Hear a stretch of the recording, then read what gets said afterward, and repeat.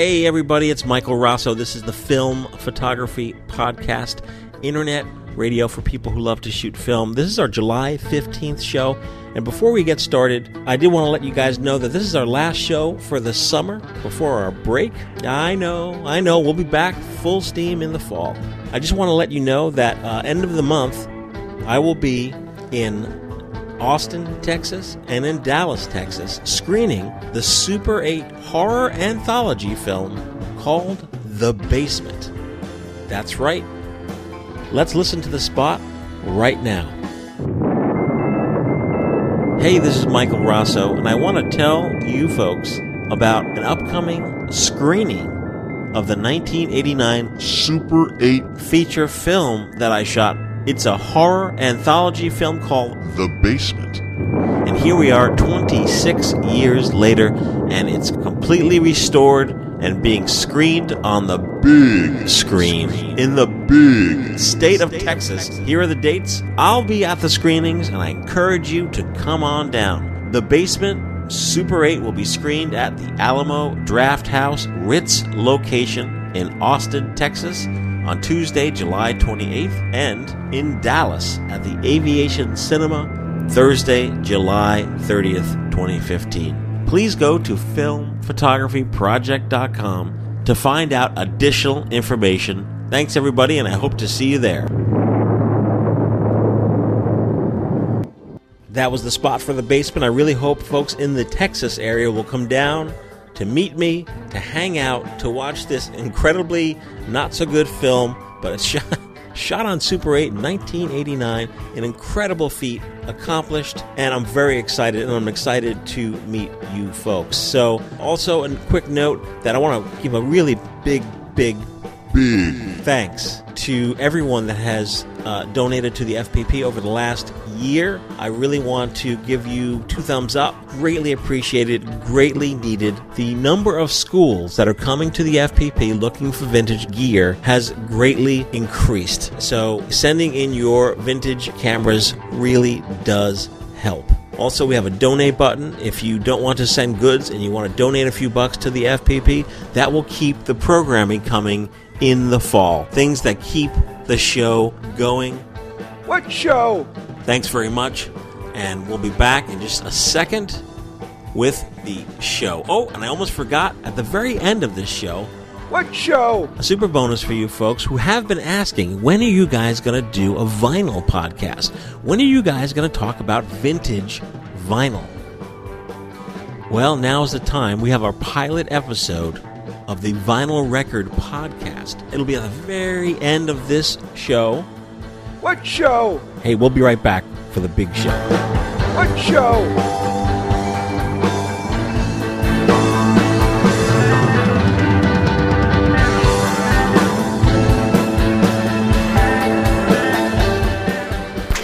Super 8. For years now, folks listening to this podcast have been writing in, asking us to talk about Super 8.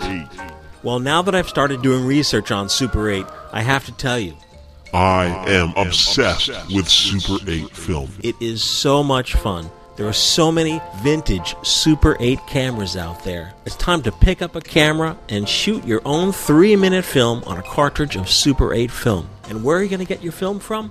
Right here at the Film Photography Project store online. As weeks go by, you'll see more and more Super 8 film stocks being added to the store. We have the Kodak Vision 3 line of films that come with a cartridge and a prepaid order form to get your film processed and transferred to a digital file. If you're into projection, if you want to project your film in your living room on a vintage projector, you'll want the brand new Whitner Chrome 200D. Chrome Super 8 film. When you buy a roll of 200D Chrome film, you will receive an order form. It's not prepaid, but you'll get the order form so you can send your film off to the fine folks at Dwayne's Photo in Parsons, Kansas for processing. Keep an eye on the FPP Super 8 section in the store in coming months for new products being added. And it's time to start shooting some home movies. Super 8.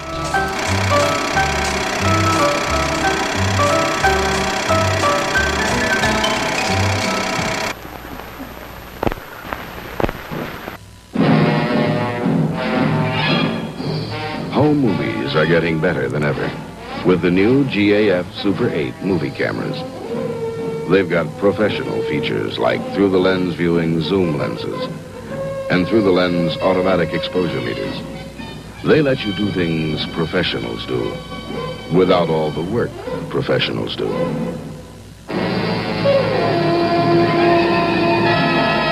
Hey, it's Michael Rosso here in the summertime. Summertime. Ooh.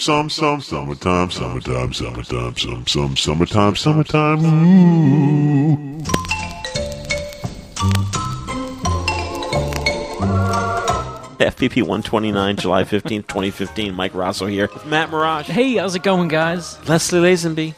Hello, everyone. This is the Film Photography Podcast. The show. That is the Film Photography Podcast. This is it. Lots of topics today. We're going to barrel into our first thing of the day, which is a letter. Oh. And this is from Chris Tate. He says, like the UK gallery, but as my dad always put it, with the correct spelling. That's T-A-I-T. He's on Flickr, C-T-A-I-T, Chris Tate. Subject, just wanted to say hi. Hey, I've been meaning to write in for a while and finally got around to it. Sitting in the dark, printing for a show I've got to have framed and on the wall by next week. Ooh. Can't think of a better way to procrastinate. There we go. Hate to scoop Matt on upcoming books of the month, but him bringing up the contact sheet sort of segued into one of my faves from my own collection. It's called Moriyama's Contact Sheet hardcover, entitled Labyrinth. Great. Really? Great book, yeah. Good luck finding it for $5. Not going to happen. But I thought folks might be interested in tracking it down. Lots of neat, occasionally hilarious things on those between frames. Moriyama's Contact Sheet hardcover called Labyrinth. Hope you get a chance to check it out. Great show as always. Thanks for the prompt for print. Oh, he's taking a break from printing to listen to our show. Oh, good. Mm-hmm. That's great. P.S. Our show's International Street Photo Project. We're in our third year of shooting. My half's always on 35mm. We show it as part of the month-long Exposure Photo Festival. That's exposurephotofestival.com in Calgary, Alberta. That's Canada. If you ever find yourself in our neighborhood around February, dress for Canada, come say hi and check out the best fest no one's ever heard of. Cool. Isn't that awesome? Yeah. Let's talk very quickly about color infrared film. And we haven't been talking about it on the show much, but there's a mania going on, okay? Really, when something's mania, like me right now on caffeine, manic, mania, you run down the street with your hands wailing like your skirt's pulled up over your head, right, away you go. If you have hair on your head, you could pull it out like it's like mania.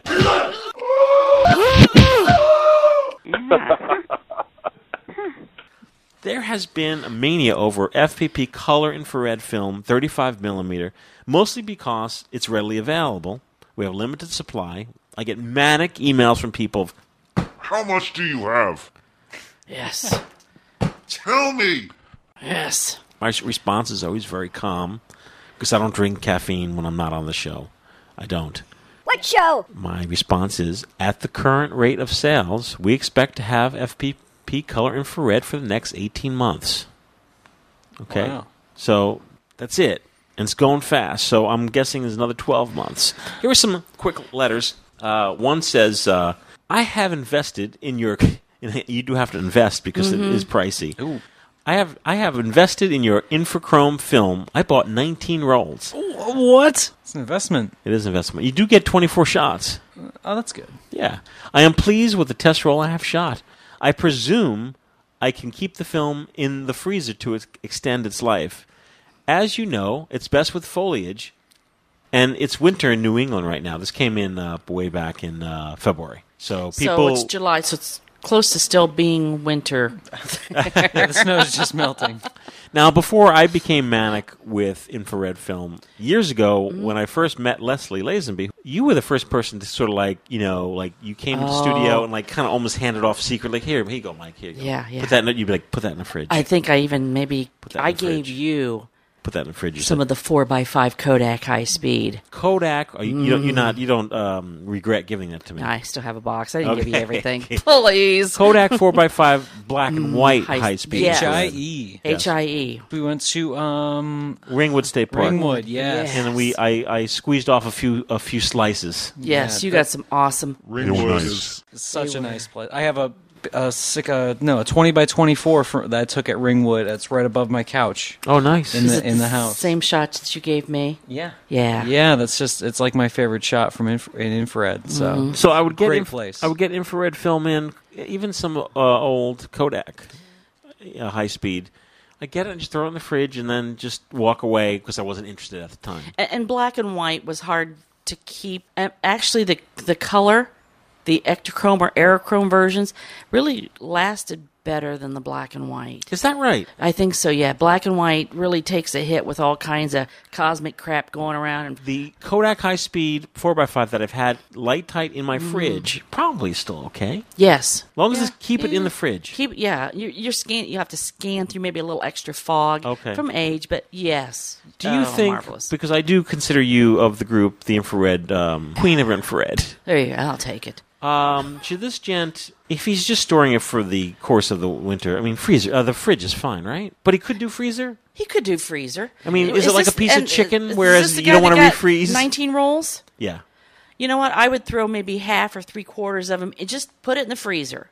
right. And then a few, with your eggs, that kind of thing. Right. That's usually where I put them. I don't, I don't use that butter compartment in my fridge. It's for film. I always recommend but- double Ziploc bag. Double Ziploc bags. This way it's Yep. away from the moisture. Mm-hmm. So, Yep. And this was I from... hope he truly enjoys that. That's an amazing film, and we are so fortunate to have it. Mm-hmm. Just when you think you'll never see any again, and there's some in the FPP store. That's right. Hey, And this is from Patrick in New England. Thank you, Patrick. Patrick in New England. Here's another quick note from Benjamin Chotka. Hey, FPP people, I was listening to your most recent podcast. I am trying to comprehend the color infrared world. I bought a roll of your FPP color infrared, and I have a question about the filter strength. This is a common question I get. Sure. I know you recommend a yellow number 12. I have a yellow filter made by Shmina in the Ratten number 1, and I finally find out it was actually 8. I also have an orange 85B. Too much. I was also looking at Flickr. Many people use a black and white 099, which appears to be clear. We're talking about color infrared. So there is the black and white infrared filters, which don't work with the color. Not recommended. Flickr says I need a polarizer and a 99 black and white filter. See, this is a mix-up. This is a mashup. I recommend keeping it simple. Because even when I mentioned color infrared to even Mark Dalzell, he brought up... R72? Yes. Don't. Oh, the Or you can't even R72 's see like through this. it. Correct. Exactly. It's like over 6 stops. Non-visual Yeah, it's- transmission. R72 filters for black and white infrared film photography. Yeah, or converted dig cameras. Like, Right. you don't want to mix that with your Aerochrome. Nope. No. Your FPP color infrared, same as Aerochrome. It's a high-speed infrared film. You just want the number 12 yellow filter. Now, if you happen to have some other yellow filter on your shelf, Or maybe a number 8. I've pulled Yeah. sometimes there's different numbers, like a 2 Exactly. yellow. Like, There's what is Rattens, there's Tiffins, there's Yeah, I always went Yeah. by the Tiffin number, I believe it Tiffin was. numbers, Yeah, the Tiffin 12. number. I have picked up a yellow just off the shelf, hold it up, I'm like, yep, that's yellow, That's taking yellow. it out, and it's worked just fine. Yeah. But lately, because the film is pricey, I just went out and bought a number 12. Yes. Why even bother? And that's kind of it's kind of a strong yellow, isn't it? A little bit of orange to it. deep yellow. Deep Yeah. yellow. Works great. Yeah. So- and there's the variance too. You might have an 8, and we never know how much infrared we got going on out there. So you shoot very hard to today, tell. you shoot tomorrow, it may look different. Yes. And I think that might be NASA again. You're absolutely correct. I'm starting It's to think all that. those space shots. You can't just be knocking holes up there and not expect an outcome from it. Right. Yeah. This is from Dino Weond, and he says, I shot this for publicity of Matthew Herbert, the Shakes album. I guess that's a band, the Shakes. No, okay. With your Lomo Purple. Well, it's actually Lomography Lomo Purple that we sell in the FPP online store. Plus landscapes with your Aerochrome, which is actually our FPP color infrared. Plus Shmina. I pushed it 2 stops. I guess the Shmina color. Love your store, by the way. Thank you very much, Dino. Thanks for all your work. I would love, I would love it if you started selling obscure 16 millimeter and 35 millimeter movie film. Well, that's funny you should say. I have like a few 100,000 feet. Really want the Shmina in 35 millimeter cine film. That could be. All I have to do Is there such a thing? Well, you pointed out that the sprockets are a little rounded for movie film. That was on the 200 EDU. I think 35 is 35, and I think if Dino wants to buy 400 feet of Shmina color, 125, why not? Pack Shoot it up. Get it going. Yeah, we already have it in 100-foot You know what rolls. they say? You got to shoot it. That's right. Thanks for the email, Dino. Yeah. It's great talking about color infrared. We're going to take a quick break, and we'll come back and. Matt's ready. Matt's claiming it. He's holding a brick in his hand. Yeah, he's got a gold brick. It's killing me. It's right a back. gold brick. Super 8. For years now, folks listening to this podcast have been writing in, asking us to talk about Super 8. Well, now that I've started doing research on Super 8, I have to tell you, I am obsessed with Super 8 film. it is so much fun. There are so many vintage Super 8 cameras out there. It's time to pick up a camera and shoot your own 3-minute film on a cartridge of Super 8 film. And where are you going to get your film from? Right here at the Film Photography Project store online. As weeks go by, you'll see more and more Super 8 film stocks being added to the store. We have the Kodak Vision 3 line of films that come with a cartridge and a prepaid order form to get your film processed and transferred to a digital file. If you're into projection, if you want to project your film in your living room on a vintage projector, you'll want the brand new Whitner Chrome 200D. Chrome Super 8 film. When you buy a roll of 200D Chrome film, you will receive an order form. It's not prepaid, but you'll get the order form so you can send your film off to the fine folks at Dwayne's Photo in Parsons, Kansas for processing. Keep an eye on the FPP Super 8 section in the store in coming months for new products being added. And it's time to start shooting some home movies. Super 8.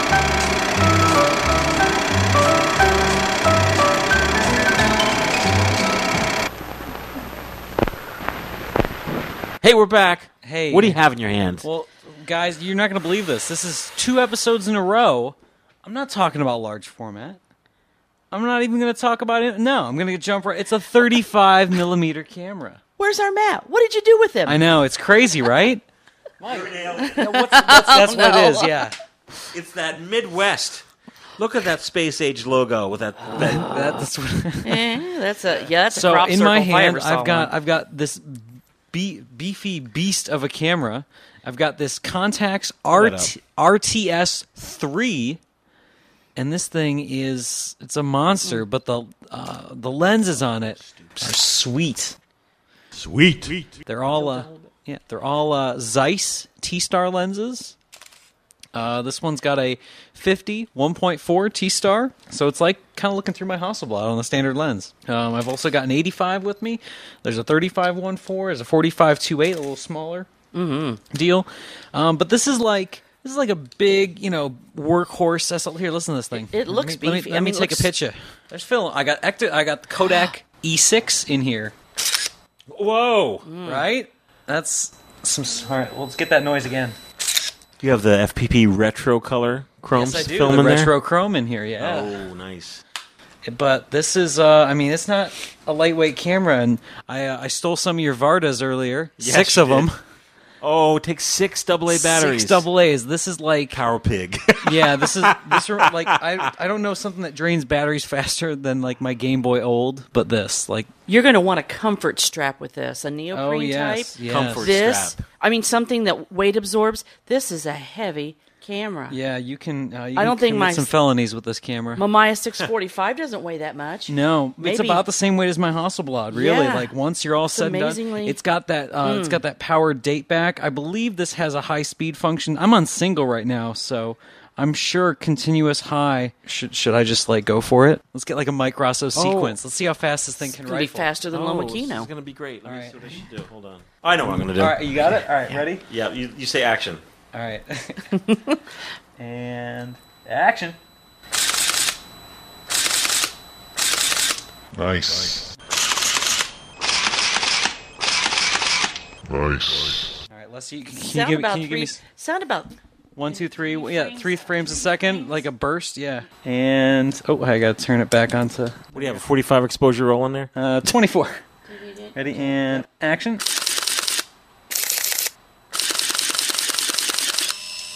There we go. Yeah!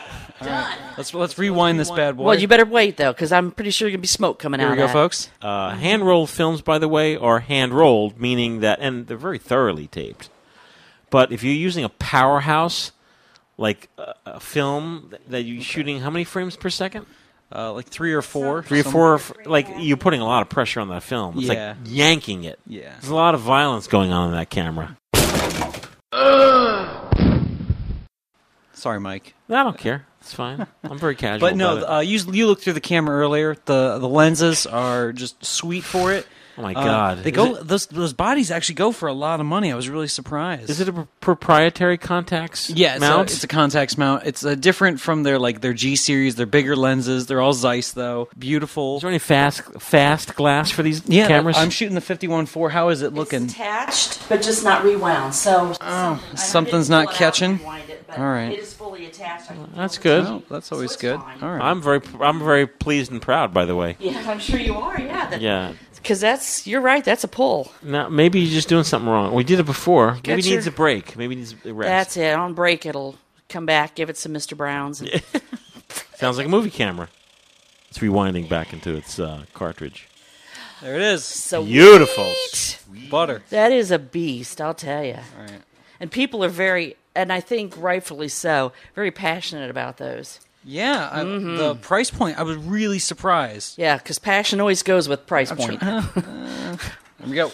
Okay. By the way, FPP, we never come into a camera review like an encyclopedia. No. We'll this leave is- that for, what's the guy's name? Rockwell. Oh, I'm sorry, Ken Rockwell. Ken Rock. I like his pages. He's got then just Ken, you will love a documentary that my company that is putting out, Pop Cinema, called The Hour of Our Time. It's a conspiracy theory movie about an ex-Navy guy who has the scoop on aliens, UFOs, and the New World Order. By the way, I love Ken Rockwell's website because a lot of times I Google a camera, his site comes up. He's very thorough. Yep. It's very well written. It's Website's very been around forever. easy to read. I love it. Here at FPP, we're not claiming to be the encyclopedia. We're not the manual. Oh, not even close. No, we're just introducing you to something that's new to us that we're enjoying. Exactly. And then you can kind of pick it up from there. And you could always Google our good friend Mike Butkus, Butkus. Yes. Mike Butkus camera manuals. Come right to his site, and you read the manual in your spare I time. send Midwest customers to his site all the time. Great. They come in And with you an know, old another camera. thing about when we talk about a camera on here, we've used it. Yeah, I'm So, yeah, you can get all your little facts and stuff, from... Right. We've used them. Yeah, when we're talking about it, we're usually knee deep into these cameras. We're enjoying them. We're putting them through their paces. We're experimenting with them. Yep. Exactly. What So, model number is that? This is the RTS 3. I also brought another RTS, but it died on me. That's RTS 3. 3. Roman numeral 3. It's a big beefy camera. Like this is the I'm sure obviously very battery dependent. That camera Yeah, cannot this be thing operated if drains the them. battery goes dead. can't do a darn No thing. manual exposure. This has DX code auto, and it also has You overrode it. For This also has override. It's got a continuous high, continuous low, single shot, in-camera bracketing, 10-second timer, 2-second timer, 2 plus or minus 2 on exposure. It also has a quick dial for half and full stop backlight correction. It's got X sync at 250 and 125th on That here. sounds like that's probably a horizontal shutter. Yeah. Probably titanium because it's lightweight and travels fast. Yeah, it's really nice. It's got a vertical shutter release. See? It's got a quick release access button. It's got a bulb button for a release there. It's got a plus 2 -2 diopter adjust on there. It's got a little date back you can program. It's got a separate battery in there, but this thing is beef. It is intense. Folks listening, it is Beef. But the It's beef. yeah. the look of the I know what I'm going to get out of this is I'm going to be very pleased with it, especially with a good color film. How fast is that lens? 51.4 Zeiss. Oh, So I mean, right. it's like looking through the hospital. I mean, here, hold it again. I really like it. I'm not. Yeah. Feels good in the hand. Is it auto or you have to set your exposures? Actually, I was shooting it in AV. That's like my go-to. You know, I trust the camera's meter for the most AV, part. so aperture priority. Yeah, aperture priority. But It's you know got the- TV. It's got easy to focus. it's smooth. If you're just centering the needle in manual, it's the same thing as accepting an aperture or shutter priority. Yeah, exactly. So if you're centering the needle, it's the same thing. Yeah. Wow. So no, it's sweet. I'm sure those the E400 that we just shot, it's gonna look great. Carl Zeiss 1.2 glass for this is... Ooh, 1.2. They don't have 1.2. They don't? Only 1.4. Yeah. Carl Zeiss is like, Hey, my 1.4 is good enough. No, it is. I mean, So- wide open's gonna be beautiful. Wow. yeah. So yeah, that's these contacts. I'm getting more into 35 because it's convenient. I've got a local guy in town that'll suit my black and white, so I Nice. don't have to. Right. He's also starting to scan, so I'm super excited. awesome. Love getting contact sheets back of that stuff. Ever since we talked about the contact sheet, the book. So yeah, I'm getting more into that. I still do my own 120 in the large format. That just makes sense. It's easy to do. But no, 35. It's pretty cool. They're definitely not shots that I'm like, it's like the walking around kind of camera because I still do not own a digital camera. I don't have to. I can No, rent, why? I can rent one from work. So. Right. But you know what's great about you working at Midwest is that you're getting to really sample and test. Like something comes in, you're like, oh my God, let me shoot with this. So Yeah. you're shooting more film this year than you've shot in years. Oh my gosh, Mike! And a few years ago, you were down on 35. You're like, bah. Well, it's like I'm still kind of like down on it for the But you're excited because you see a camera you've never shot with. You're like, oh, let me take this for a spin. Exactly. Like I've shot, I don't know, probably like 20, 30 cameras. I've never would have gotten the chance to otherwise. Plus, you're checking the camera out, shooting with it. Now, when a customer walks I can in, recommend Exactly. it. Yeah. you shot with it. You could actually Yeah. tell them what you love about the camera. Here's some images I took They- with it. It's they- great. Invaluable. They appreciate honest enthusiasm. Have you actually sold a 35mm camera to a customer that you've tested? I sold an M6 that I tested. I sold. That's a Leica? Yeah, Leica M6. I've sold multiple Mamiya 7s. Okay. Because I'll always test those, and those things are. Yeah, I'm getting excited about it, and yeah, the honest enthusiasm does help when basically Yes. and this goes hand in hand with anything. Like anybody that's in sales, if you can sound like a brochure all day, but if you can't speak to it from practical experience, you might as well be a brochure. Right. Yep. Because that's why would somebody just not shop on Amazon? Absolutely. Not walk into a brick and mortar and get like the expert opinion on something. Service is king. It's the Contax RTS series. I believe the RTS were. There's a lot of cameras in that lineup. Is that a 1990s camera? I believe so, or Okay. late 80s. Yep. It stands. Do you know what RTS stands for? I don't. Really tank system. I believe it. No, I believe it. Does Contax still make film cameras? No, but they can still be serviced. A lot of the Contax stuff can still be serviced out on the West Coast. Is that right? What's the folks' name? They will service Mamiyas as well. But there are places in the States that Google will it. service it. Yeah. Google it. The Google. The Google. The Google. The Google. Or, if you know, write to us, podcast at filmphotographyproject.com. Anything else on the Contax? Go get one. How Go shoot. lovely. Go get one. All right, we'll be right back. Retrochrome. This is the year at the FPP that we shoot Color slide film. Color slide film is a color-positive film, traditionally used to make slides that you would put in a slide projector to have slide presentations for your friends and families. These days, you can still put together old-timey slide show presentations, but you could also scan your slide. So in many ways, it's even more fun than shooting color negative because you have the option of projecting your slide or, of course, scanning your slide. Film Farania in Italy, for folks who have been listening to the show, know that a brand new color slide film is being introduced. So while we're waiting, Retrochrome. FPP has unearthed from a vault color slide film made by Kodak Ektachrome, that we're calling FPP Retrochrome. FPP Retrochrome comes in 160 ISO and 320 ISO. The miles of film that we have acquired. has been thoroughly tested. I encourage everyone to go to the FPP online store To try, because many of you out there have never shot color slide film. To try FPP Retrochrome. Retrochrome. 彼女の武器は真昼のフラッシュ。光を味方にニコン F601 新登場。 Hey, we're back. Here's a quick letter, because we were talking about customer service. And This is a letter about a local shop. This is from K.C. Schneider. He says, hey, gang, long-time listener and one-time giveaway recipient.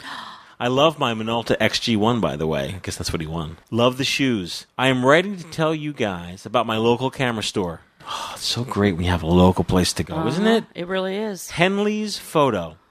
This store was almost lost to the digital age last year, but was saved by the dedication of Jimmy and the gang, so we can all rely on them for our film needs. This store is the reason I got into photography when I was in high school, and back into it later in life. This place has a lot of history here in Bakersfield, California. It's a great story, and there's a nice write-up from the local paper on Facebook, on their Facebook page. Go to Facebook and go to Henley's Photo, Henleys Photo. I thought they would deserve a shout-out for keeping the hobby alive. Thank you, guys. Absolutely. Casey says, well, I'm a few months behind in the podcast, so I missed... So I missed out on your California visit. Oh, Casey. Oh, dang. Insert crying sound here. Yeah. Okay. Oh, yeah. So I'm spending the weekend listening to your shoes and cleaning up my collection. I just dropped off a handful of color film, but souped my own black and white in my kitchen. Life has gotten in the way of my hobby the last year or so. It happens, but I understand and I plan to get some new shots up soon. I had a Flickr account once, WVTAZZ, but apparently they have gone to the Yahoo-only login, and something about this, it's not working out. Looking forward to all the FPP goodness to come in 2015. KC. P.S. If you want to email Henleys, it's photos@henleysphoto.com. Thank you very much, KC. It's nice to get a letter. It is. Yeah, I like hearing about local stuff. I mean, I'm not here to plug Midwest Photo. I just love talking about local because when you're in an area where you can have that option still, it's just great. You know, Lauren, we were going to get some. She needed some running shoes. Well, there's actually a place that's nothing but running shoes, Right, or trainers, as they say in the UK. Yeah. It's called Columbus Running. Oh, Like, so just right down the street, we go to the Strudel shop, Posh Pets, get Strudel a sweater or some custom booties, and then boom, Columbus Running right there. So, you know, when you have a local niche kind of shop, support it. right. Spend $5. You're already there. Just And let's do face it, in those specialty shops, they hire people who are passionate. Exactly. Yes, they do. Mm-hmm. Yes, they do. And I do want to point out to folks listening, very important for you to know, this is not like an ad-driven show. No. This show is not like subsidized, advertised, Maybe criticized. criticized. This is not a commercial for the Darkroom, the Midwest, or our own FPP shop. It's just what we do. Like Matt works at Midwest, so of course he has a lot of Midwest stories. Yeah, And of course he's saying, hey, you need to buy some stuff, because he's going to take care of you. exactly. We're here to help. The guys at the Darkroom, they are the nicest lab guys I've ever met in my life. Of course I'm going to plug them, because they do good work. And I waited to see feedback because if the darkroom wasn't kind to FPPers, like if they didn't do a good job on your film, there's no way they would have lasted in our little inside world here. We're in Exactly. this is a gang. You're part of our gang. Gang. And Club, not a gang. yeah, you know. Hey, kid, you want to shoot some film? Yeah. I talk about the FPP shop because, I'm experimenting with all sorts of wacky 35mm films, and then I make it available to you. And you're supporting this very show. What show? That is not, we're not funded, but I have to pay the electricity, I have to pay the web bill, I have to pay the webmaster, I have to pay Justin and FPP shipping. He's not a photographer. He's very good customer service management. Excellent. But he will take care of you in the FPP store. That's it. That's a little disclaimer there. It's like, look, we're just No, it's good to add that because people get they feel like we're like just it's an ad. Yeah, like we're just that's all we do is plug our own stuff. I already cut out most of our own in-house. The little plugs. The little plugs. And I tell you, that was my fault because. Years ago, I used to shoot 30-second spots for Comcast. I'm a commercial producer, so I kind of got excited about a new film. Like, let me cut a commercial spot. But my enthusiasm rolls into... They're playing too many commercials. Yeah. Oh, I listen to FPP. They play too many commercials. They're not commercials. But I guess they are. And they're not meant to be, and that's why I got rid of them. Yeah, it feels like it sometimes. Yeah. Yeah, not anymore. No. No. You don't listen to the show, do you? I do. Does Lauren still listen? She religiously listens. She's like, did you hear that on the podcast? I'm like, what show? God bless her. Because it's like, and it's still a blur, like when I listen, I'm like, what was I? No. Mark What was I Dalzell on? will only listen to shows that he's on. Ooh, and I only take a chance if I'm not on. So that means we can Isn't that talk funny? about. So that means we can just always Yeah. talk about Mark. All right. Yeah, I listen to the show, my God, like for days on end while I'm editing it. And then once I put it to bed, I listen to it for a check to make sure none of Dane's filthy words got in. And then that's it. Sure. It goes out into the world. And the only time I hear about it is when you, the listener, if I see you at a meetup or a walking workshop, you tell me about a show, and then you know more about it than I do. Basically. Because yeah. we've moved on. Yes. It's fun. It's great. I'm really, really happy to be here. Let's get into our next topic, which I see lately, I have to tell you, and I know fans and listeners and everyone involved are very excited. We've really stepped up the Nikon content on this broadcast. Mm-hmm. I mean, years ago we had no Nikon content. No love. No love. And the Mafia was like getting a hit. We were getting a hit ready to hit us. That's like Godfather, like, careful, like driving through the toll booth. What do you have, Leslie? I have a Nikon FA. Oh, Fuck. I have not been a big Nikon user myself. I was born and bred Olympus fan. It's a Nikon FA. That's an FA. Run. Matt knows what I'm talking about. 'Cause she listens to 80s pop. That's pretty much all I listen to. Yeah, it's great for the darkroom. It's just you're just peppy the whole Absolutely. time. Yeah. But I actually bought, and this goes back to infrared, I bought an FM2 strictly to shoot black and white infrared in because I could change that pressure plate out from a dimpled one to a solid one. Actually, I thought it had a solid one in it, and when I got the new one, it had a dimpled, but I switched Okay. it out with somebody. Back up. A pressure Back up. plate, when you Yeah. load your film, you're loading it across a plate that when you close you close the camera Back. to shoot, it's putting some pressure on the film, To keep it nice and flat. so when you Yes. shoot. And Why would you change out a pressure plate to shoot infrared? because typical ones had dimples in them to keep static down.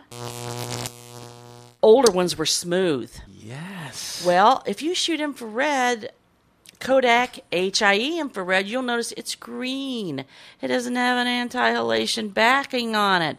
So the light comes through the film, hits the little dimple, Ricochets. ricochets, comes right back out. You have open sky, and you'll Little have dots these on little there. finely spaced dots on them.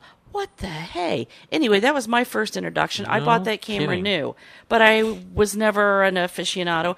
And of course, now people are giving me these cameras, and I have found out how awesome some of them are. I never really thought about it, but Nikon has always had a pro division and kind of a semi-pro. So you got your F, which equated to maybe your Nikromats. F. Yeah. Yeah, your F2 kind of hit up your FE2s, your FM2s.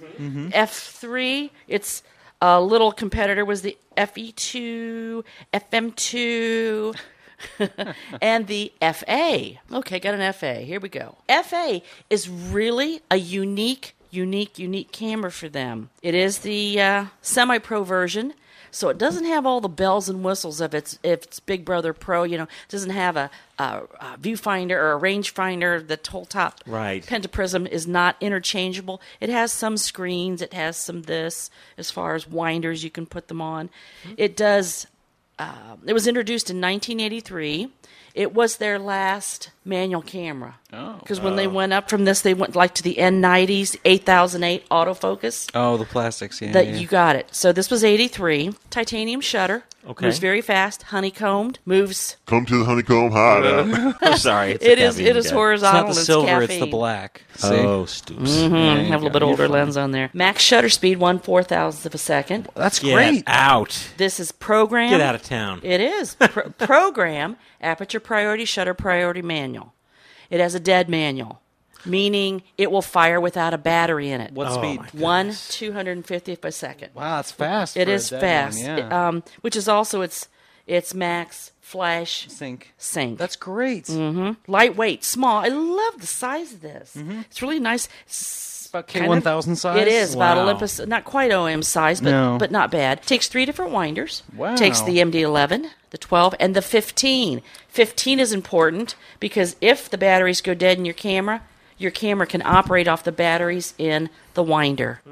So it's kind of a nice little backup. Typical for the time in the 80s. An aluminum chassis, you got the brass bottom, and then you've got the plastic top. Makes it a little lighter weight. Yeah. Still pretty darn durable, but you can't run over it with a bus. The big point is, small camera takes all the Yes. good glass. It does. It does. And this is nice because, as I said, I'm an Olympus user and I can dial down to ASA 12 to use some of these slow films, ISO, but I can't use the plus and minus dial beyond that. So I have to do it via lens or shutter speed. When I go to 12 ISO on this, I can still give it a +2 on the over and under exposure. There you go. So I haven't had this too long. I can't quite remember who brought it in to me and gave it to me, which happens at my place. Kind of set it around for a while and then picked it up and researched. And this is sweet. We haven't hit the sweet point yet, though. Sweet. It is old style center weighted metering, and I understand why this had to scare him at the time. This is 83, man. They're knocking holes in the ozone. Things were happening. But it has the AMPS method, AMPS method of metering, the what? automatic multi-pattern system. What do we call it today? Matrix. Matrix metering. That damn. But now listen, Matrix. Matrix metering Zeros and sounds ones, good, man. but the camera reads 5 areas of your image. Okay. It 5. figures out what kind of a picture it's seeing, and it sets the exposure based on its little library of over 30,000 image types. I don't want a robot telling me what to do. Well, and that's what they Oh, thought. Get used to it, buddy. Yeah. Can't And even it cross the also street without a has- robot telling you It what also to do. has something called cybernetic override. Oh, that sounds horrible. Oh, no, that's no. like This is good. some No, that's Blade Runner bad. No, stuff. that's Cyberdyne? But if you are Cybernetic in an override. damn that caffeine. If you are in an automatic mode and you have chosen a number that will not give you a good exposure, Didn't you see Terminator 3? I did not, but it will compensate for you. So if you've just, and you're on program or you're on aperture priority, you can't shoot there, lady. It'll go back to where it can give you a proper exposure. Okay. See, the robot can actually go back in time and save your cybernetic. movie. This also has actually what they call unlimited shutter speed. In low light, a lot of them will click off after maybe 3, 4, 5 seconds. Hit this up, you think, my God, it's never going to close. It might go 2 minutes because it's still making an exposure. And That's wild. It gives you your exposure, what it's going to be when you're looking through it. But if it has to change it because something has changed, Effed. no, by the time the picture's taken, it uses that exposure. So during. if you open up your lens Yep. and you're outside, let's say a Yep. car comes by and all of a sudden the area is polluted by some light, Yes, it will adjust It and will close the adjust. shutter if it's exposed. exactly. Wow. Or leave it open longer. Well, that sounds pretty wild. I Robots, think, man. but Yeah. Robots. There are a lot of mini robots in there. There's a lot of mini robots, and that scared people. It did. So they didn't buy it? They didn't. And this literally, today, is even considered the most accurate manual metering system out there, this matrix metering system. Like I said, it didn't sell, and this Nikon puts cameras into production for years. It's lasted 5 years. That's pretty long, no? No. Yeah. Not for Nikon. Not for them. Not back then. No. And now they put out a dog, and sure. it's a year and a half, and it's out. And you will almost pay as much now as you did, or more now, than when this sold new. People realize how special it is. It's not uncommon to pay $350 for a body. Wow. Maybe $200 if it's a silver, or $150 if it's beat up. But yeah, it's, Ooh, stomach punch. been to the war and back. So it's amazing how, and it's because of that metering system, which is so awesome. Wow. You just about cannot shoot a bad image on this exposure-wise. Wow. So I'll prove it wrong. Prove those robots wrong. Well, actually, what they did say about this was there was a lot less in the library for verticals than there were for horizontals. I don't know. Don't know. So if you're going to use it for portraiture or things like that, maybe go back to your center-weighted metering, which activates from here on the side. Oh, you could change the metering. You can go from center-weighted or full matrix. It doesn't work vertical? They just didn't have as many images in the library. Why? I don't know. You'd have to ask. We'd have to go back in time. Consult your librarian. Yes, you're 30,000. And I've read that in a couple places where people have made comment like that. But I think center-weighted works. It's okay. It worked for us forever. But I like it because it's small. It's Do you shoot with that often? I haven't had it that long, but I'm really enjoying shooting with this. Right. And after the first test roll with it, I found out that the meter and the battery, everything's still talking well together. They're pretty indestructible. It's now a camera that I grab to test films with. Oh, great. And Really that's is. a 1.4 lens on I just happen to have a 1.4 on it, yes, because I got a raft of those from somebody too. It's a 50 millimeter? It's a 50 millimeter 1.4. It's a little bit older. It takes the AI and the AIS lenses. Oh, nice. I think it was a sweet little 28 in there, a 35 in this little kit, and a 105. That is just lovely. Hot shoe, which can take standard shoe flash or dedicated. Shoe? What shoe? But that's my little Nikon FA. Yes? Nikon All right. That's it? That's it. Hey, we'll be right back. Come to the Honeycomb Hideout. I'm Big Betty the Blonde Bomber, and I want a big cereal. Honeycomb's big, yeah. It's not small, no. Honeycomb's got a big bite. Big taste in a big bite. Right. A good breakfast featuring post honeycomb cereal gives you a big bite. It tastes right. Honeycomb bite. It tastes right. Here's Nancy Fleming for Denevi Camera Stores. See this Vivitar camera with the built-in flash? I took all these pictures with it. And by buying at Denevi, I saved $10 on the camera. Plus, I had great service. Saved money, and if I didn't like the camera, I could bring it back within 30 days. But I love it. My friends call it the Fleming Flasher. Vivitar calls it the 600. Frank Denevi calls it a great camera buy. San Lorenzo, Cupertino, San Jose. In Berkeley, San Lorenzo. Hey, we're back. Hey, Matt, you have a few odds and ends here about workshops and yeah, I got a man named Alan Ross. What's going on? Okay, so let's start from the top. There is this fellow. His name is Mr. Alan Ross. He was actually an assistant to, you might have heard of this gentleman, Mr. Ansel Adams. Oh, yes. He was an assistant to him in the late 70s. Okay. There's a ton of photos of the two. I think I knew Alan. He was kind of a mutual friend through Bill Schwab. Okay. You know, a photo stock guy. Yeah. He added me on Facebook a few months ago, and he around January, February, he put out this little post on his, like, he has like a Facebook fan page as well as an active Facebook page. And I guess every year what he does to kind of give back to the photographic community, he's prolific with workshops. He does stuff for Main Media Workshops. Yes. He's located near Santa Fe, so he does the Santa Fe photograph, and he also does a lot of stuff internationally too. I guess he's doing one in somewhere in Italy this year. Okay. So prolific master printer. I mean, he's spent time with Ansel Adams, so he probably knows more about black and white than just like a large portion of this community still shooting film combined. So every year to give back, he picks someone. I'm not sure if it's just a requirement, but it seems like kind of younger into into traditional photography in some way, shape, or form, and he wants you to send just a quick, I think it was a 100 or 200 word essay on why you would benefit from his tutelage. Whoa! So I threw my hat in on that, and I got picked.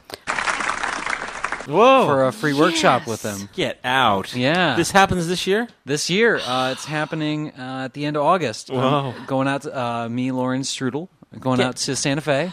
Whoa, whoa, whoa, whoa, whoa, whoa. While you're there, go to the History Museum in Santa Fe. Okay. Because the Pinhole Resource has a large display there, so make sure you see it. Well, very cool. I guess we're going out at the right time of year. It's end of August. Really beautiful time, I guess. What state is Santa Fe in? It's New Mexico. New Mexico. No kidding. The American Southwest. Yeah, it's gonna be awesome. It's gonna be a 3-day long black and white heavy traditional printing kind of workshop. Some shooting, some developing, a lot of printing. I'm definitely gonna bring a Zoom with me, and we'll get some audio spots done. Hopefully, Zoom microphone, not a Zoom lens. Correct. No, all primes. Yeah, so it's gonna be a lot of fun. That's why I'm not doing that's why I didn't do photo stock this year. Right. It's gonna be fun. My own workshop side of things. Earlier in the spring, a young lady came into Midwest, and I sold her a Hasselblad, and she was clearly excited about it, and an amazing digital photographer. Very good lifestyle shooter. She's got her stuff on multiple websites, and she's actually a stock photographer that's making it in fine art and stock photography, which is unheard of, because micro stock is just pennies on the dollar, but she's really making it work. Anyway, she was getting the film sweats. But I was like, you're an incredible photographer. Don't sweat it. Let me show you, And so we did a little medium format, kind of one-on-one, and I'm just starting to drum up the one-on-one workshops again, just for someone that would otherwise have the film sweats about shooting medium and large format. It's nothing like working with. If you are like shooting dig and you want to shoot film, there's nothing like working with someone. Yeah, one-on-one. That's even myself when I first got my Mamiya 645 and sat. Till finally, you want someone to work through the gears with you. Exactly, so to speak. Someone that's made all the mistakes that you're going to. Right. Even if you're still going to make those mistakes, you now have the confidence to just go through with it. So that's what I've been doing. So it's on more of a beginner scale of things, but I've chucked it down to a clear hourly rate. On stuff I've posted on the website, your website, my website, and. I think I have a little plug for it on the YouTube channel as well. But they're going really well. I usually do them, in my off time. They're only going to be based out of Ohio for now, just because I can't really go too far out, with the day job. Yeah, I'm picking those back up with the medium and large format workshops, but nothing like what's coming up in August. Oh, wow. Wow. Yeah. That's great. Thank you for fantastic. the update, Matt. Yeah. Congratulations. And people can reach you how? They can reach me... I think they can still do Matt at filmphotographyproject.com. Yep, Do you get those email addresses? I do. Yeah. Email matt.marash MAT.MARRASH at gmail.com. Right, that same works. difference. Or the easier version, MAT at mpex.com, my work email. They all go to the same connections. Yeah, they all go to the same place. But if you need a helping hand, Matt can help you out. Yeah, I'm usually free to help out. I mean, hell, if you catch me during work hours, I'll teach you for free. Right. I'm paid already. So, but if I don't have the time, and you have the time and place, we can arrange a little workshop. It's a quick hourly fee. I take PayPal, all the major, cards, all that stuff. We can work something out. Bring some film. We can work it out on the trade. Right. I'm pretty easy going. And yeah, we shoot film, and it usually covers everything. Yeah. It's like when I worked, when I did the workshops in the spring before my summer ones I'm doing, we just did basic black and white. Took the black and white to my buddy Mark. I tipped him off. I was like, hey, Mark, I'm going to be bringing you some film. Can you put a rush job on it? Next day, we had contact prints. So someone who's never done film, the next day, they've got black everything. and white negatives. They have I did the scans, and she has contact prints. Like, she's never, she might be selling her digital now. Mm-hmm. So, no, it's a great feeling. And if you need that help, I recommend... I'm not tooting my own horn. Find somebody close to you, right? That knows film. Work with them. Ask them first. See if you can get it on the free. If not, it's well worth a couple bucks, because they've probably made mistakes you didn't even know you could make, and they can really push what you're going to do. Awesome.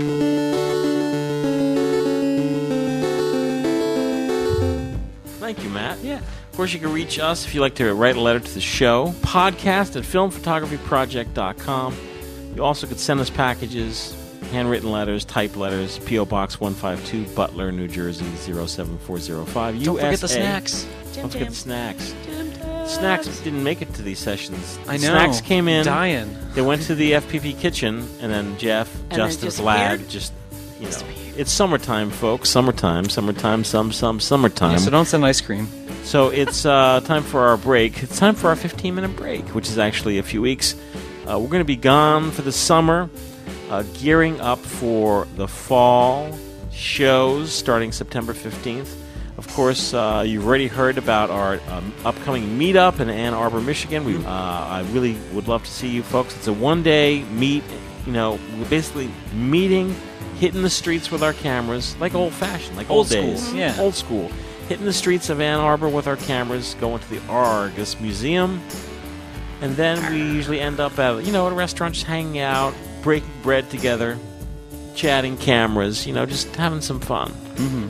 So it's been a good time. It's been a good year. We're taking our break, and we have a whole nother rest of the year with holidays and all sorts of fun stuff coming up. Wow, that's all I can say. WOW. I'm going to be... Which flipped over his mom. Yes. Whoa, hey, Mom! Yeah. No Nutella! I am going to be shooting all sorts of motion pictures, on 16mm Super 8. Check out, if you go to the website, filmphotographyproject.com, we have a tab that says videos. Ooh. You can see anything that we've been working on video-wise, little short films that we've been working on, having fun. So until we meet again, have a great, great, happy, and safe summer. Do lots of shooting. Shoot lots of chrome. Yeah. Bye, everyone. Yeah, bye, everyone. When we come back from the fall, we're going to have our big Ferrania film update. So, yeah, it's going to be great. We have lots of stuff to talk about. Okay. Let's go eat. Yeah. Yeah, where are we going? Piata. Yeah! Italian Chipotle. Italian Chipotle. Stomach punch! Yeah. All right.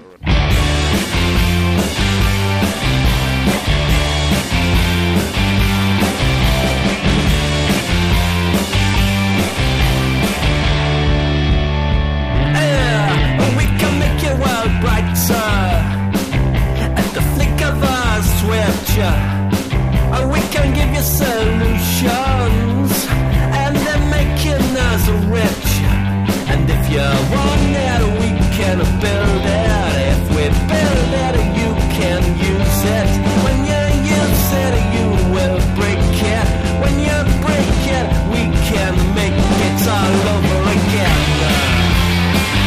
All over again.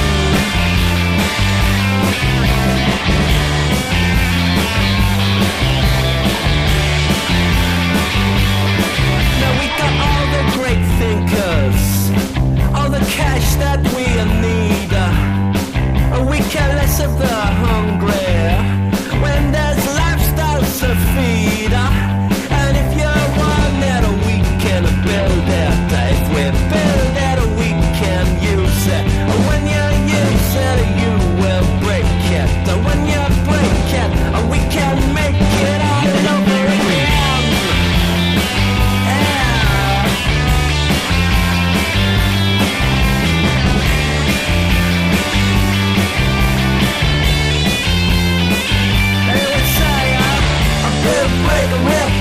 Technology, I build, break, and repeat the technology. I build, break, and repeat the technology.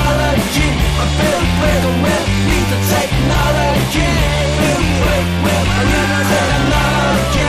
Build, break, repeat the technology. Build, break, repeat the technology. Build, break, repeat the technology.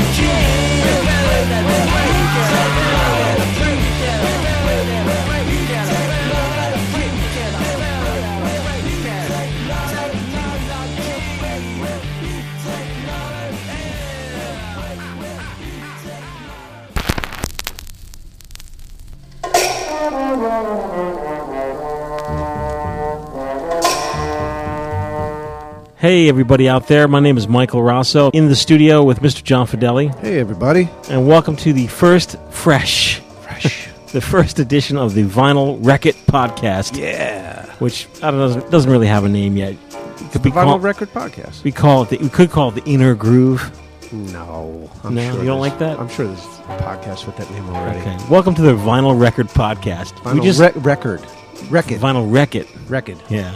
We just call it like it is. Yeah. And this is episode number 1. We don't know how many episodes are going to be, in this series because, it all depends on you guys that are listening. Like I should say this is a spin-off of the Film Photography Podcast. Yes, the FPP. The long-running FPP, now in its 6th year. We're not going to tell you anything about us this episode. Really, we'll tell you about us later. We're just going to continue our interest in all things analog. Yes, all things analog. John Fideli brought in many records today that he's going to talk about. And I'm here for support and to try to motivate and inspire folks listening to, if you're a middle-aged man or woman, to go Young kids do this too. I know. Go into your garage because all of my friends that are my age, they're all like, yeah, I have my turntable. Yeah, I have my records. Well, okay, let's get them out. Exactly. Are you using them? My friend Tom did it. Yep. You pulled them out. I pulled them out. And then younger people are fascinated by the medium of vinyl, and they are purchasing turntables and, many people already have the tuner. Yep. Yeah, but a lot of the new tuners don't have phono amps in them, so you have to buy a separate amp. That's what I had to do. Oh, because you have to ground it. Yeah. There's a ground. Yeah. Yeah. So... Well, we're going to, talk about all sorts of stuff, analog, vinyl, and hopefully someday soon we'll have some experts bring in people. Yeah. And of course, if anyone out there knows anything about processing plants, the places where you're all into the plants of like the little etch codes. Yeah. The Matrix. The Matrix. Right now, you can reach us anytime at our FPP email address, which is podcast@filmphotographyproject.com. Hiya. Just, in the thing there, put like records. REKERDS. Yeah. It's been well over a year now. I have to confess to everyone listening that I am embarrassed how I dropped my records and embraced the CD. Yeah. We went nuts for CD. John as well. Oh, yeah, ridiculous. Nuts. Well, it was just convenient. We moved into small apartments. Running over to the CD den. Oh, my God. Running out with like 10 CDs at once. Yeah. Just going insane. I'm completely disinterested in CDs now. And I have very little interest in MP3 media. Except for, I'm not like a crazy person. Like, I like it for the car. Yes. When I buy a new album and it has a download code in it, that's a beautiful thing. Mm-hmm. Do you record your records into your computer? No, the records that I've been purchasing, most of it is American jazz, like mid-1950s to early 1960s, and I really just enjoy spending time at home at night listening to those records. Well, see, that's the thing about the listening experience with a record and the listening experience with a CD. I mean, when we grew up, it was an event. You'd go and buy a record, and then you would take this huge black platter, throw it on the record player, and then digest with your eyes every part of the folder. You'd have listening party. Listening parties, yeah. You do what you need to do to get in the mood to listen to a record. Right. Then you listen to a record, you read the lyrics, you pour over the artwork. Right. And it's big, it's in your hand, it's as big as life, it's easy to look at and, fun to listen to the music and go, oh, wow, where was this photo taken? Yeah, this music really suits the photo. The lyrics are really trippy. It was a whole experience. It's a listening experience. It's not something you did casually. Now you throw in a CD, you write checks, you eat dinner, you talk, it's background music. But the thing I like about LPs is it's you're actively participating in doing something. Yes. You're not just, in one ear and out the other. So. And when you, John has young children, when you are at home playing your platters, they're fascinated. Does everyone sit quietly and listen, or is everyone like crazy running around? No, they like to dance. Oh, they like to dance. Yeah, I'll put on some Talking Heads or some Adrian Belew or some crazy King Crimson, 80s King Crimson. They love to go crazy to that stuff. But then they like to mellow out too. When for school, my kids have to read 15 minutes a night, so I'll put on some Cat Stevens. Oh, very nice. Or a nice Jim Croce record I just got, Greatest Hits. They love that. That's great. So set in the mood with LPs. Well, very nice. Yeah. So tell us about your pile. John brought in a pile of records. Well, you're the one who started this. You got me back into LPs. I did? How did I yes, do that? you did, because you were into LPs. And I'm like, dag, burn it, I'm getting into LPs. So I started going crazy. Well, I started collecting, looking for music that wasn't available on digital, like the kind of obscure stuff like Scott Walker. Mm-hmm. Some of those early... some of his LPs were never authorized. Scott 1 and 2? Those are on digital. Those are on CDs. But in between his Scott 1, 2, 3, 4, then there's another album. But after those albums, he recorded a lot of LPs of other people's compositions. Oh, really? And they were never issued on CD. So I just started, Interesting. Because you wanted to hear them. Yeah, so you got into vinyl. So I went to the eBay and I bought them. Were they dear? Things have been going up in price. Maybe For 4 or sure. 5 years ago, they were a little bit cheaper. Now Yeah. things are going up Yeah. since everyone's catching the wave. Mhm. And I started out with a little Crossley, which many people be like, They're junkie. you know what? They get the job done. They're though. fine. They're fine. For starter, junkie.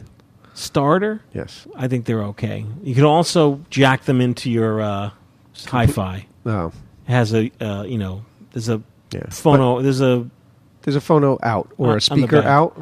No, there's a RCA left and right audio out on the back of most of them. So you could plug it into your receiver and Yeah. boom. It sounds okay. It has its problems, I will admit. I've taken a different path than John regarding a professional turntable. I revisited in the 1980s and purchased used gear from our good friend in the Pompton Lakes. Yeah.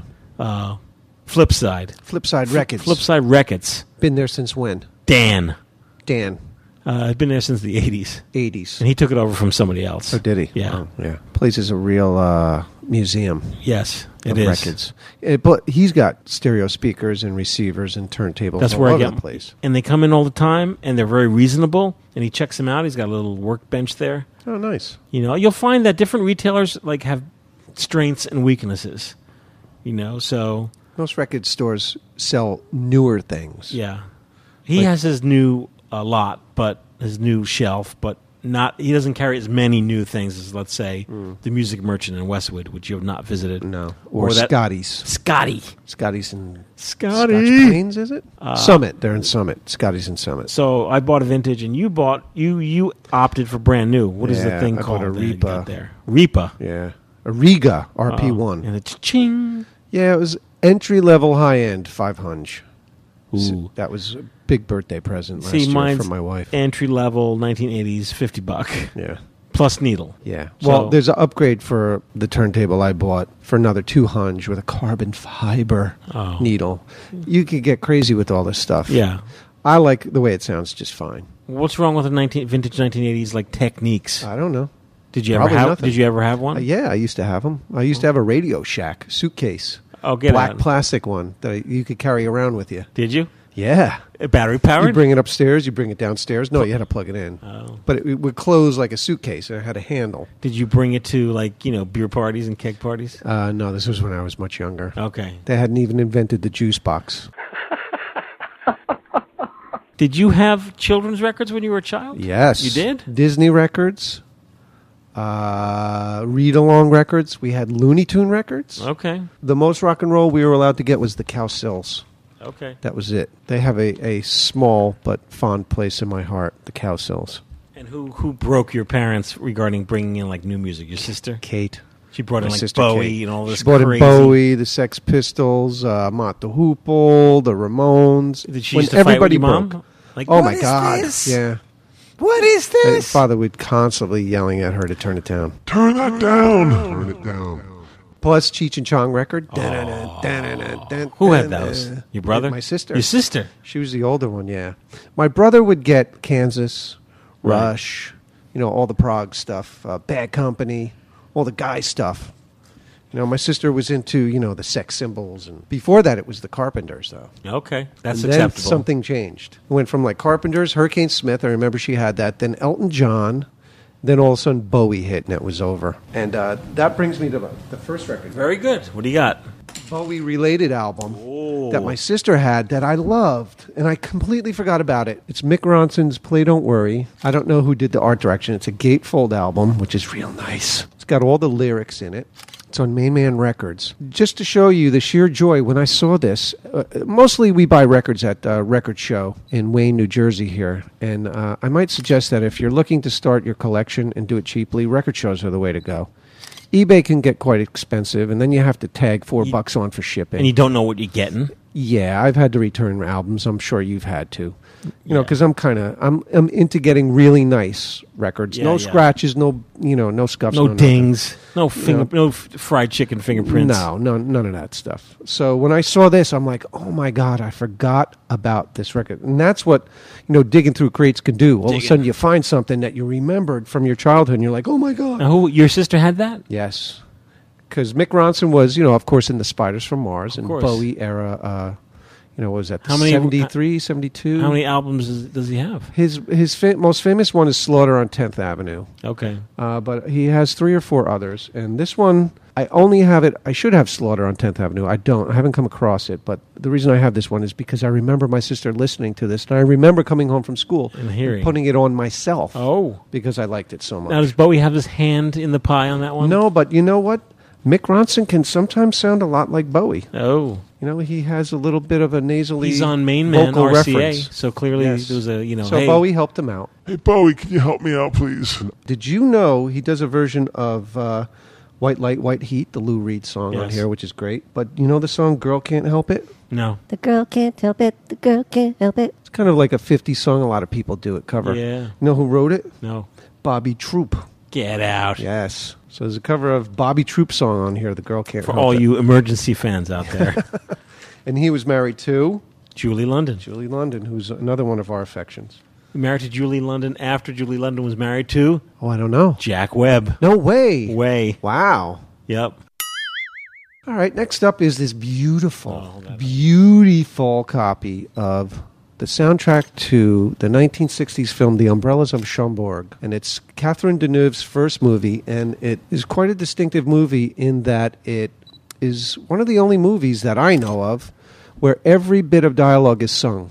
Everything. Even when the postman delivers a letter, he's like, bonjour, bonjour, here is your mail, ma'am, thank you. Everything is sung. You've seen the film? Movie. I've seen. It's one of my favorite films ever. Looks like it's very well lit. It is very well lit. The costume design for the movie is and set design is crazy. Sometimes the dresses that the girls are wearing match the wallpaper. The carpeting kind of matches, umbrellas. It's very crazy. But this is a beautiful gatefold. It's a mono with a booklet inside. A mono recording. It's got a nice connoisseur collection from Philips here, a nice little medallion. And inside there is a booklet that has some of the songs that are on here. Of course, they couldn't put the whole movie on here because it's too much singing. Too much singing. The whole movie is singing. So there are specific scenes that help tell the story, and the dialogue is told in English and French, or written in English and Very French. nice. What is the title again? The Umbrellas of Cherbourg.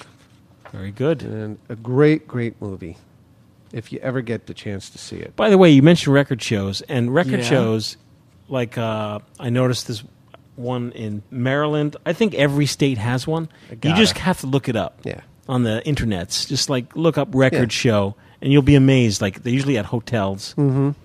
There's lots around here. The one here in Wayne, New Jersey, at the fire station. No, there's one in Pennsylvania. Yeah. We see there's an app for your phone if you have an iPhone. I don't know if it's on Android, but it's called the Vinyl District. Oh. And that gives you record show. It gives you record shows in England and Europe. Mm-hmm. So it's pretty tied into the whole LP scene. Next is another goodie, Venus and Mars by the Wings. Nice. And the reason I like this album, this is another I found this for $5. Really great shape. The gatefold cover is in awesome shape. Nice, big, weird picture of Wings inside, where it looks like they're walking on Mars, I guess. It was taken out in the desert. But the good thing about this, certainly not all the music, just some clunkers. Rock Show's good song. Magneto and Titanium Man is on here. Listen to What the Man Said. Spirits of ancient Egypt. You don't know that one? Yeah. What kind of junk do you get in it? You get 2 posters. Whoa. And these posters are pristine. That's a really nice poster. It is. It's a cool poster, but that's not all. There's another poster of the band and their hijinks. I was going to say, clearly that one was not photographed by Linda Eastman in Wings and Photographer. I don't know. Because she's in the shot. Set up the shot and somebody else pulled the trigger. Whoa. Amazing. So that's that. So you get not 1 poster, 2 posters, plus and 2 hickeys. 2 stickers. One like rectangular one and 1 circular one. And that's Paul McCartney. I think the album that came out after this was the live album. Okay. Wings Across America. And that came with a cool poster. Yeah. It was like a drawing of them on stage. They gave away a lot of cool stuff. Yeah, Paul McCartney was like really good with the giveaways. Giveaway stuff. He wanted to give back after breaking up the Beatles. Is that right? The other thing that I have here is one of my favorite bands from the 80s, The Jam. The Jam. And I found this record, Sound Effects. Their records are hard to find first print, and they're usually pretty expensive. This one I had to pay $20 for. But the thing about The Jam is their inside covers are always pretty good. Record covers on the inside. Usually have the lyrics on it, some nice thematic shots. That's Sound Effects. Mm-hmm. I like the cover. It looks like you even said when I was picking it up, you're like, you're buying a sound effects record? It looks like a sound effects record. That's the whole idea, yeah. And this is from Setting Suns, which is a really good album. Okay. I think it was their last album before they broke up. I may be wrong, but it comes with a nice inner sleeve with the lyrics. Oh, look at that. It's got a nice... A little bulldog on there, on it. Sitting on the Thames River. And then this one where they're all frumpy, all the mod cons. And again, another lyric sheet. It's got a schematic in case you want, your scooter. You want to fix well, your you scooter. know, the mods, Quadrophenia, the mods. Oh, and yes. who are the other guys? Quadrophenia. Yeah, the mods and the rockers. Yeah. So this album is about mods. Okay, great. It's mods who are not mods. Oh, this has a rip in it. Gosh I darn didn't it. notice that. But the Jams records are pretty collectible, and they're hard to come by. Like I said, usually... Who's the main Jam guy? Paul Weller. Okay. And this is, you're talking early 80s. Oh, yeah, late 70s, 78, 79. Let's see, Mod Cons was 79. I think In the City was 78. So late 80s, around the same time as Joy Division. Right. All that stuff. Those guys, their records are highly collectible and pretty expensive. Next one is a band I tried to get Mike into. That's me, I'm Mike. A band called Nectar. I just recently got turned on to these guys. I had no idea they even existed. Really into prog. I love Tull. I love Yes. I love Genesis. Gentle Giant. All these bands. And this band I just recently got turned on to. Nectar. And their stuff is really good. It's not Genesis level stuff, but they're really good musicians. The songs are great. They flow. This was their famous album. Whoa. Their most popular album, I should say. Remember the Future. 74, 75? These bands were big on the gatefold, eh? Yeah, well, Nectar's first, I don't have their first record or their second record, but all the other records that came before and after this are all gatefolds. A Tab in the Ocean, Can I see the cover? Another really good album, and that came out after Remember the Future. And apparently, for anybody who lives in New Jersey, Mo, bass player, lives in Chester. I think he owns a plumbing company. He's no longer with the band. They still tour, dragging their asses around Europe and America. This was kind of a concept album. Remember the Future is a concept album. It's about a kid who, I think he's a paralyzed kid, who befriends a alien hummingbird or bluebird. And then the album after that, Down to Earth, was more of a carnival theme. Right. Again, gatefold. Really good songs. Great song. Then after that was Recycled. Whoa. Really psychedelic. They started to pare down their sound, trying to get some radio play. But really great art design here. Here's the whole cover.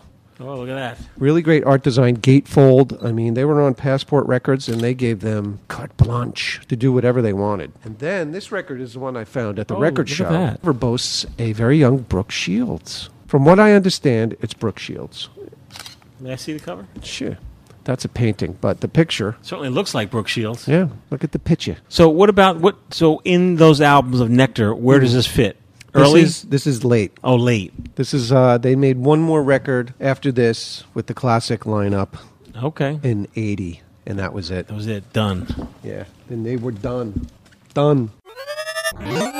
Another pretty cool record that I didn't know. I had this record. A touch of Schmilson in the Night, but I had the Best Buy series. Super Saver. Had like a sticker. Actually, not a sticker. It was actually imprinted. Yes. Said, here, let me take it out of here.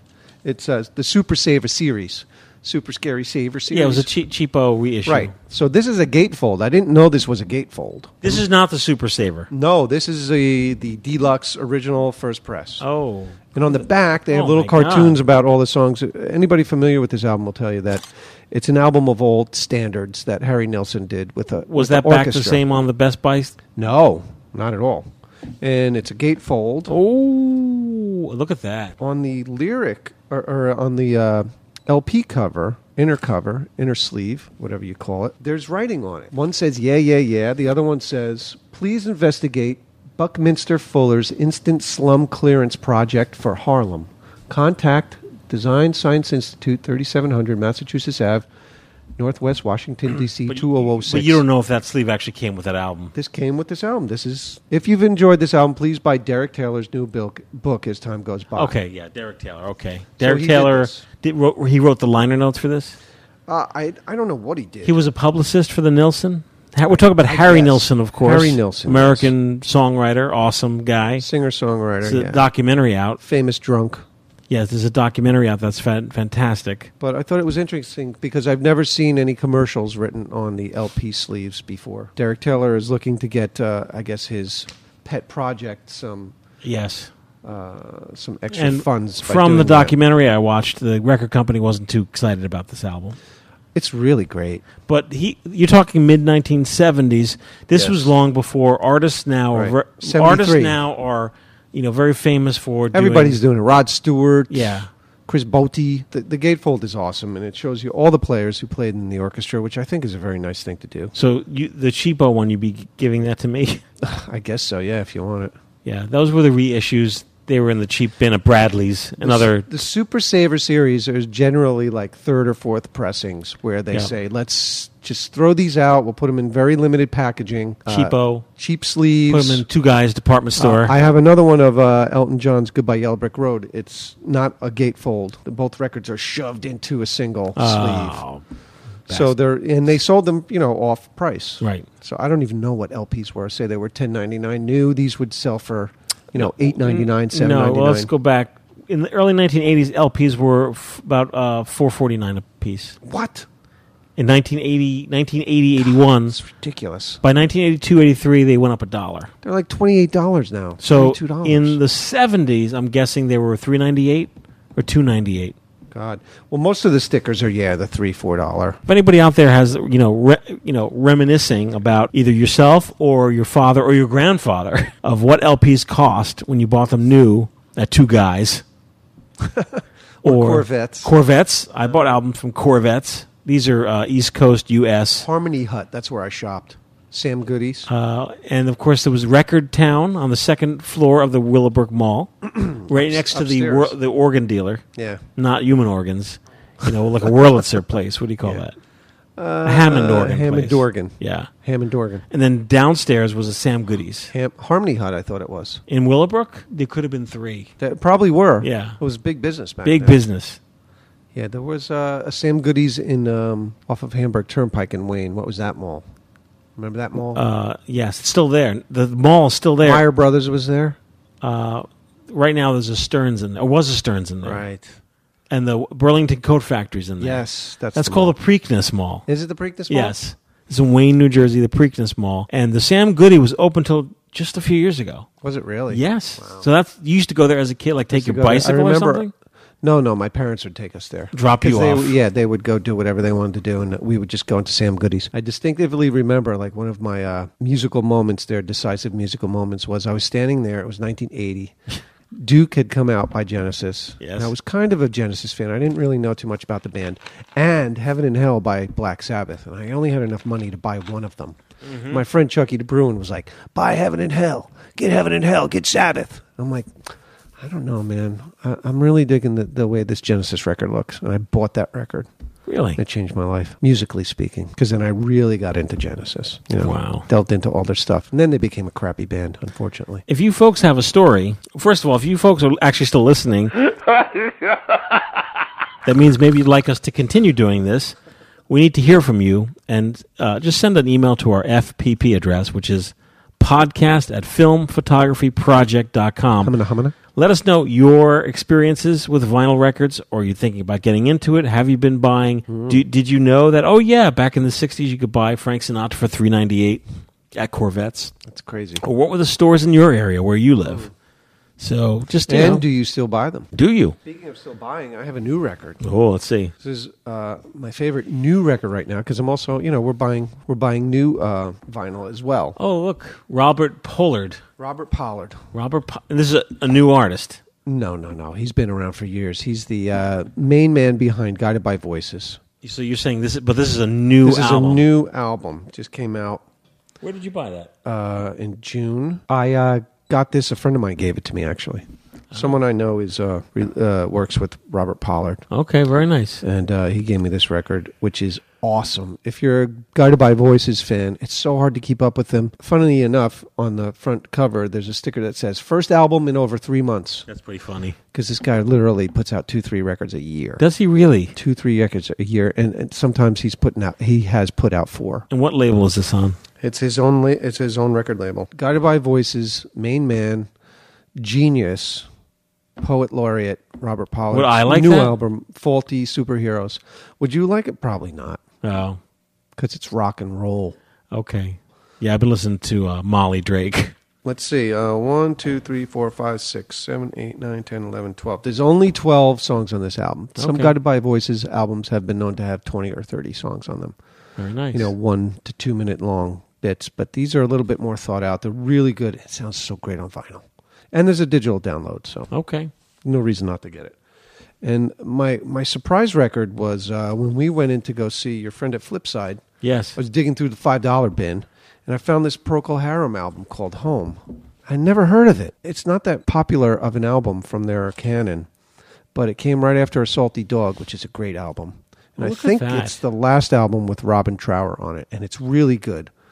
Like every Procol Harum album, I think there's like 3 or 4 really awesome songs, a couple of and this is typical to that formula.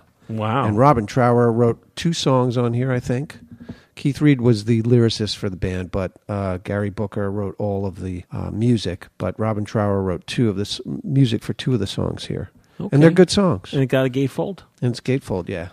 Big gatefold in the 70s, huh? Yeah, that's when they were selling lots of records and they could do all this stuff. Very nice. So it came with the nice color insert. Oh, yes, advertising their records. Years past, they would advertise other LPs available on the label. Claudine Longet, Liza Minnelli, I get that. Burt Bacharach. That's all we have for today. Yeah, just a quick, intro. Well, it actually wasn't that quick. Well, it's not as quick as we thought it would be. A long in the tooth intro. But if you'd like us to continue with this Vinyl Wreck-It podcast, we do need to hear from you to see if anyone cares to hear us talk about vinyl records. And if anybody knows a lot about a certain type of record or process, the process plant, where the plants are, and any gossip, of that stuff. Yeah, exactly. About people falling in the vat of vinyl. Yeah, maybe we're playing human skin. Yeah, here. You just let us know. Podcast at filmphotographyproject.com. And we're gonna go spin some records and go have some Lee sushi. Yeah, definitely. So we'll see you next time.